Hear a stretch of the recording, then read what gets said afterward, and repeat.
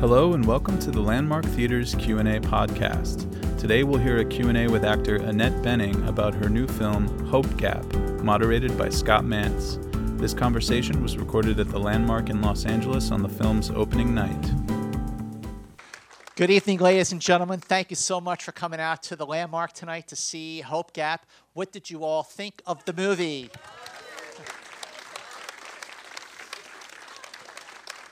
Well, it is my absolute honor to welcome four-time Academy Award nominee Annette Bening.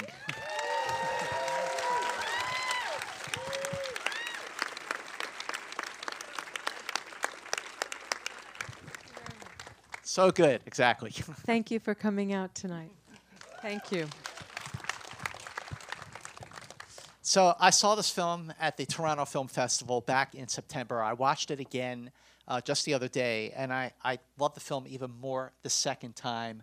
Just the screenplay by William Nicholson is just so exquisite and honest and intimate. And what was it like the first time you read it?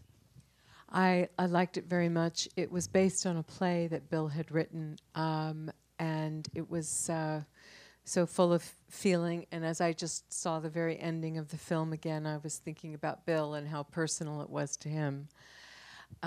So I liked it very much. I was concerned about the transition from the play into the film, but we ended up working together very well. And at first I was reluctant to do it,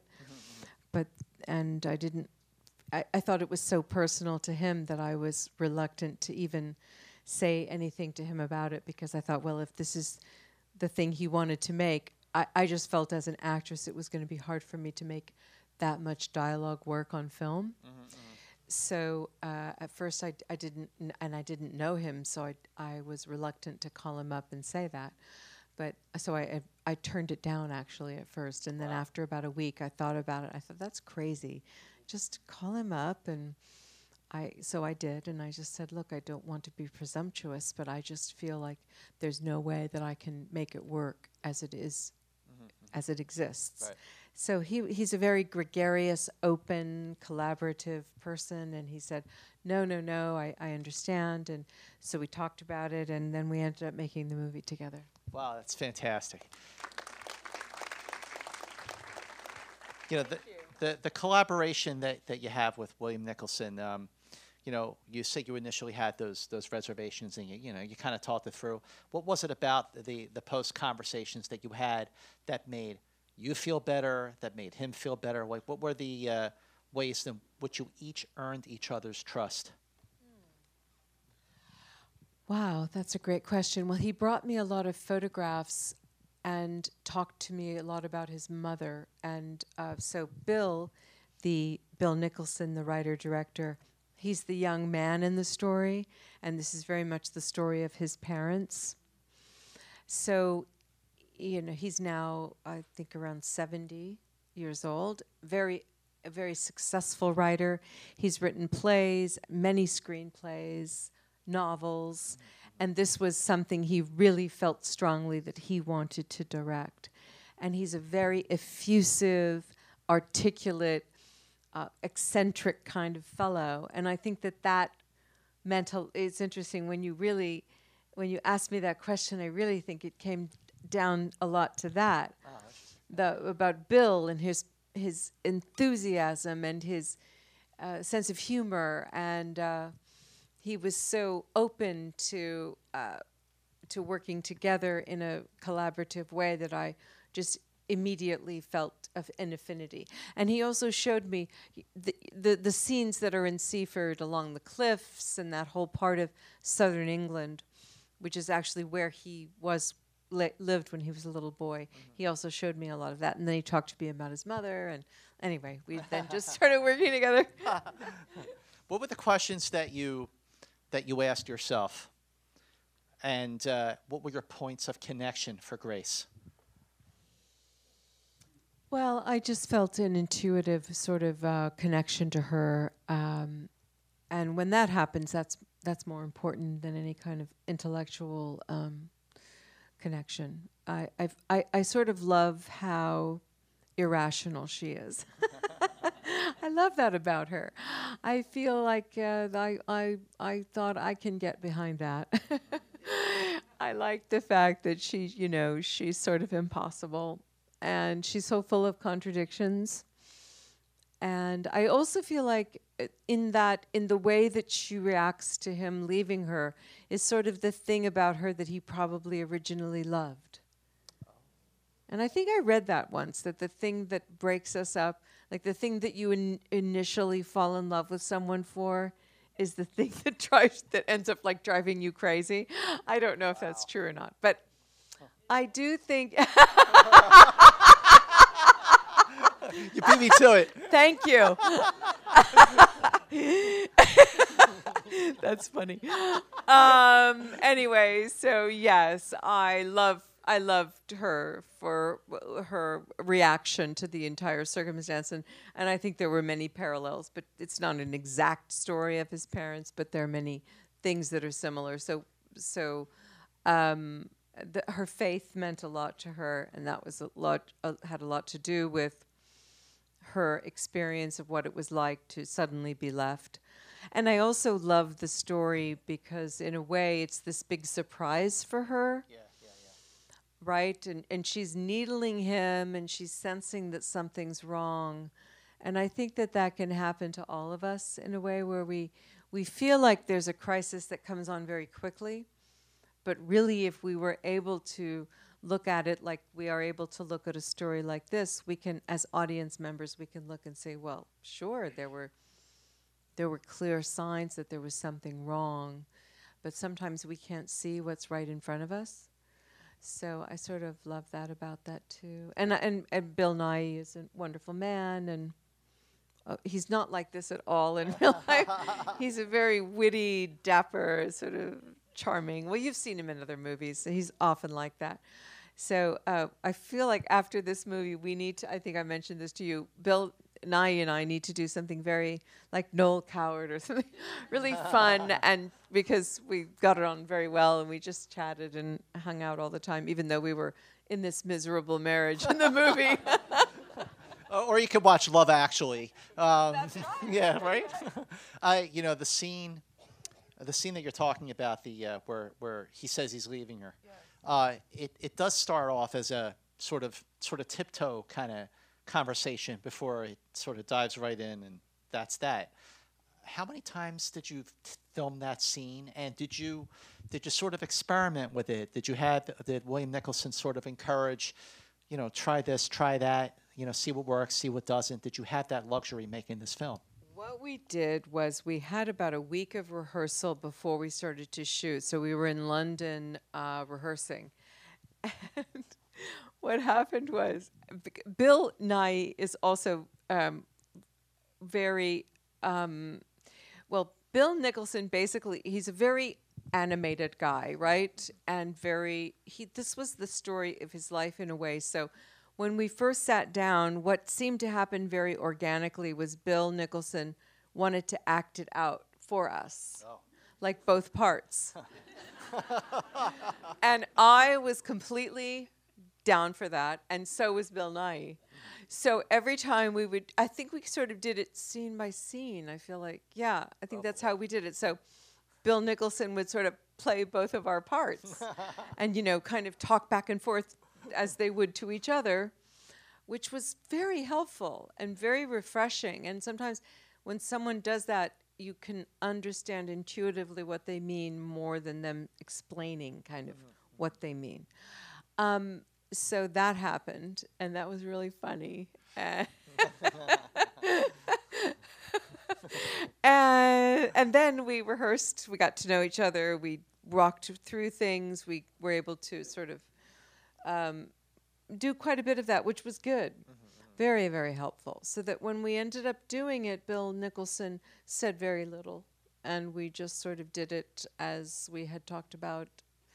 And we didn't have a lot of time because, of course, it's an independent. Sure.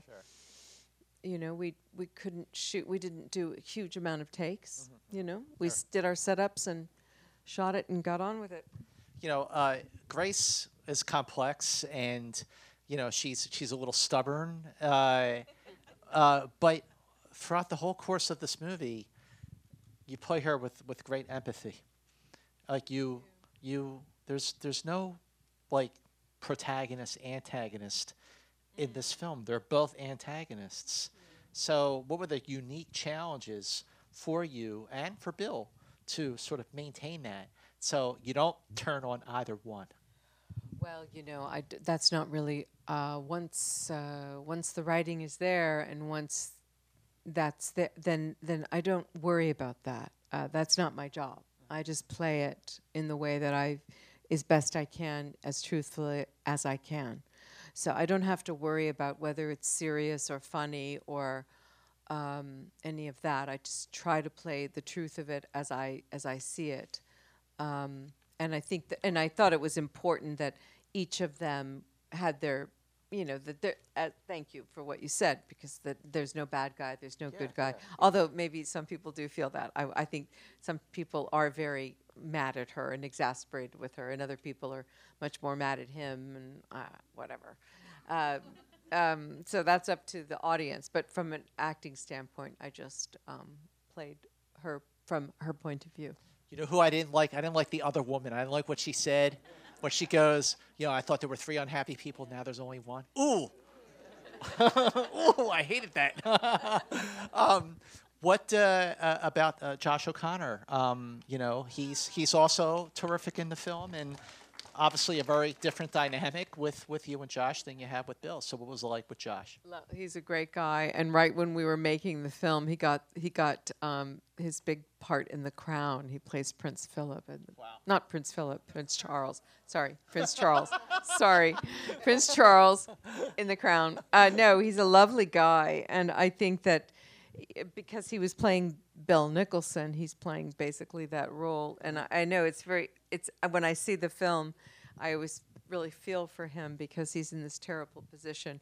And I know that Bill Nicholson very much wanted to write about that. He wanted to write about, you see films about divorce with little children or younger children, but what happens when you're an adult and your parents divorce? And how does that affect us? And it was very profound. It had a big effect on Bill, obviously Bill Nicholson. So he really wanted to write about that, and I think you can really see it in the way that the way that Josh listens and takes in what's going on, and you really feel for him. And of course, the character I play really does the thing you're not supposed to do. Well, I guess they both sort of do. Both of the parents, they use him in a way that is so excruciating to watch. I know it is for me, because you want to say, no, don't do that to him. It's not his fault, and you shouldn't pull him in like that. Yeah. But this is what happens, and a lot of people do this. I was going to ask, I think I kind of know the answer to this one, about what was the hardest scene to film. But then I was thinking that through. What was the harder scene for Bill Nicholson to shoot as a director, because it was based on him, on his own experiences? Like, was there a scene that you were filming where you noticed that he was getting emotional? Oh, that's a good question. I think that there were moments that he became emotional when something surprising got him, or maybe one of us did something that was surprising that we didn't plan. Which is the best thing that can happen when you're shooting, and it's a difficult thing you can't make that happen. It's like when you try to make something that's unorganized, and in a way that is the task, because in life, of course, these moments aren't organized, and the way that emotion happens and the way that we say what we say to each other is unexpected. Mm-hmm. But of course, when you're shooting something, you do know what you're going to say. So if there can be a moment that is unexpected, that just sort of flashes up, that is very, very valuable.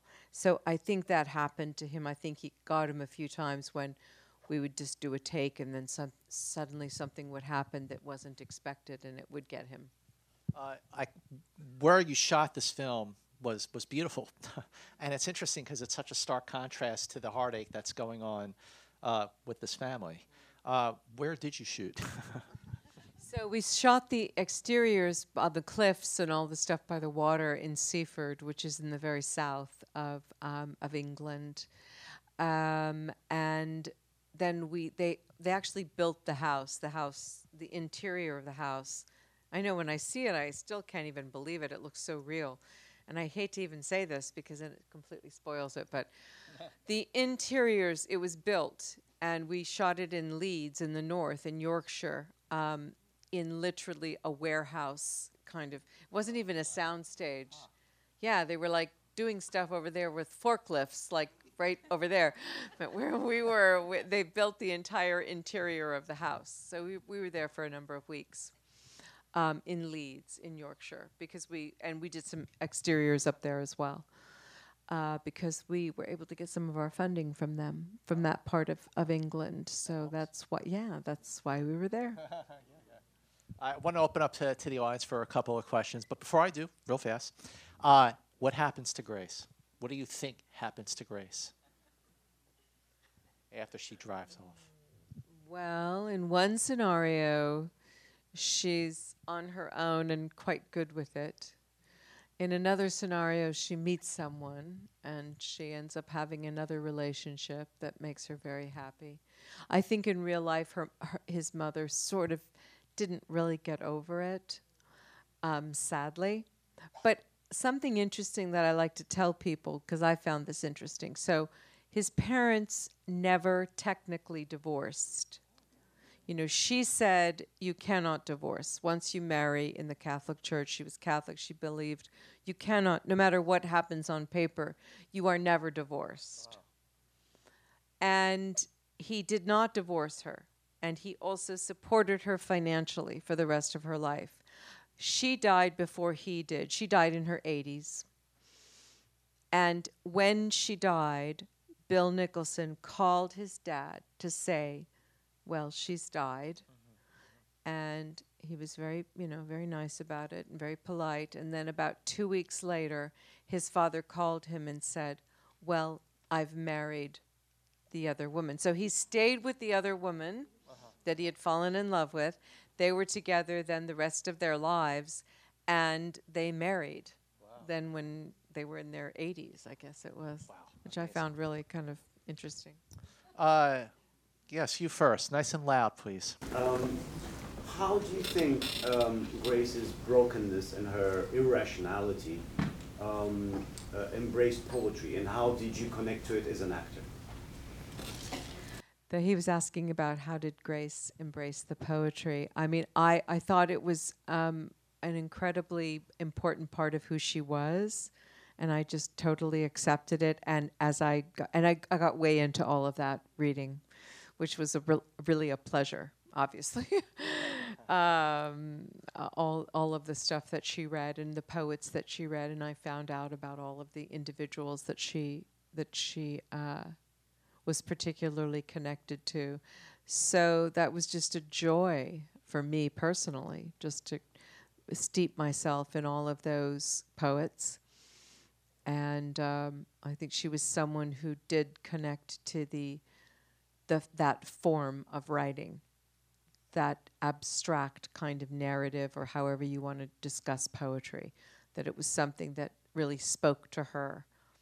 And I thought that was kind of brave of Bill Nicholson to write about that, because how many people write about that kind of person nowadays, that kind of literary, that person, a lover of poetry. So thank you for noticing that. Since you're sitting in the front row, you get the mic. Your accent was so spot on. What did you do to get it so right? I was quite amazed, actually. Thank you.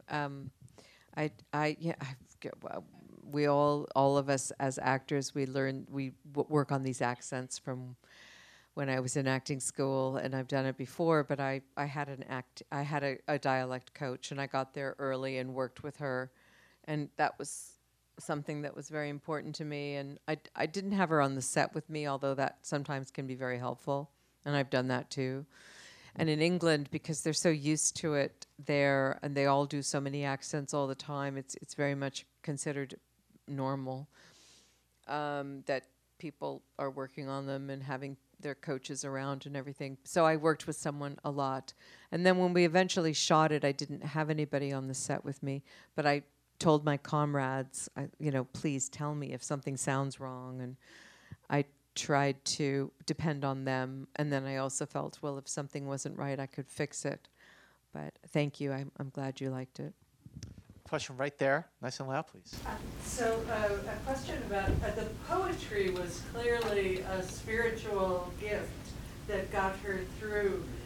The religion, it could have been a prison, or it could have been also a foundation and freedom. How did you interpret that in the film? Interpreting the religion in the film. Okay, yeah. Wow, that's a really beautiful way of putting it. It's probably a bit of both for her, both a prison and something that liberates her, I guess I would say. I think from her point of view, it is something that she felt very deeply. That's also just based on what Bill Nicholson had told me about her, about his own mother, that her faith was very deep and that she did feel liberated by it, and that she felt this deep connection to God and that particular point of view on God. So I do think that that she was someone who had a very, very deep and profound faith that was not really shaken by her experience, but deepened by it. Thank you. Yes, you. Another question but a comment. I go to the movies all the time, and I have to tell you, Miss Benning, there were two scenes that your character played in the movie with her son that absolutely blew me away.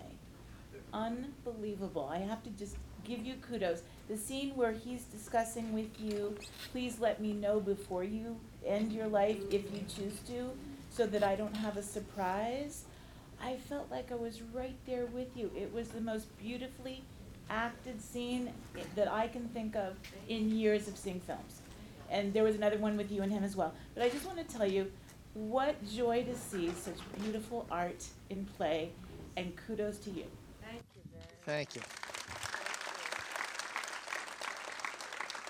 Let's get a question right here. Yes. Okay. First, follow up on that first question. You talked about the poets that the character enjoyed.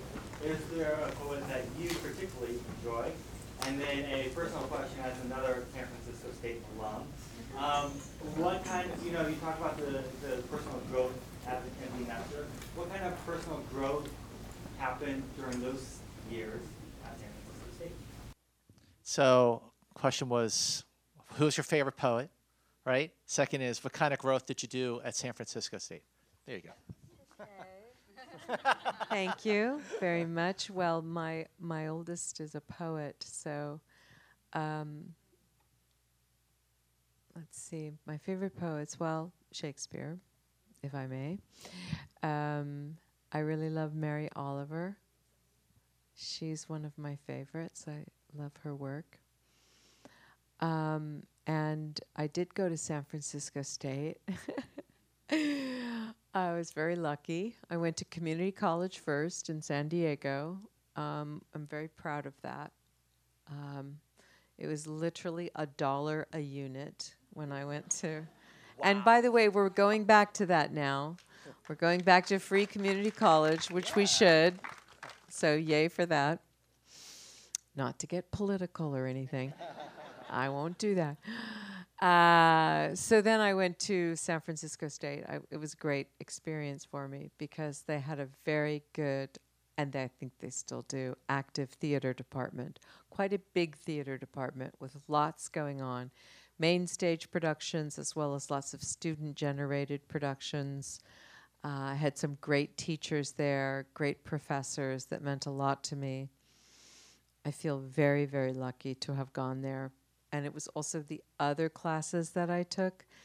I took a literature and psychology class where we were reading James Joyce and Freud by this brilliant professor. The history courses that I took, the dance courses, the psychology, I just feel very, very lucky. I got a very wonderful education there. And it was an incredible time to live there. I moved there in 1978. That was the fall when, some very horrible things happened as well. That was the fall when George Moscone and Harvey Milk were killed by Dan White. Dianne Feinstein became mayor. But it was also a great time in San Francisco. It was a time before AIDS, when it was a time of incredible tolerance and openness. And it is a very liberal city, and I'm good with that. It was incredible, as I said, everyone was sort of accepted there. There's an incredible mix of people. So I loved it. I felt really lucky that I got to go there. It was a wonderful time for me. Okay, so 2 requests. One, if you could please stay seated while we exit. Second is, now that you've seen the film, you got to spread the word. And how do you do that these days? You go on social media. So go on Twitter, go on Facebook, go on Instagram. You in the back, if you're still using MySpace, that is totally fine. Please spread the word about Hope Gap, ladies and gentlemen. Annette Bening. Thank you. Thanks, everybody.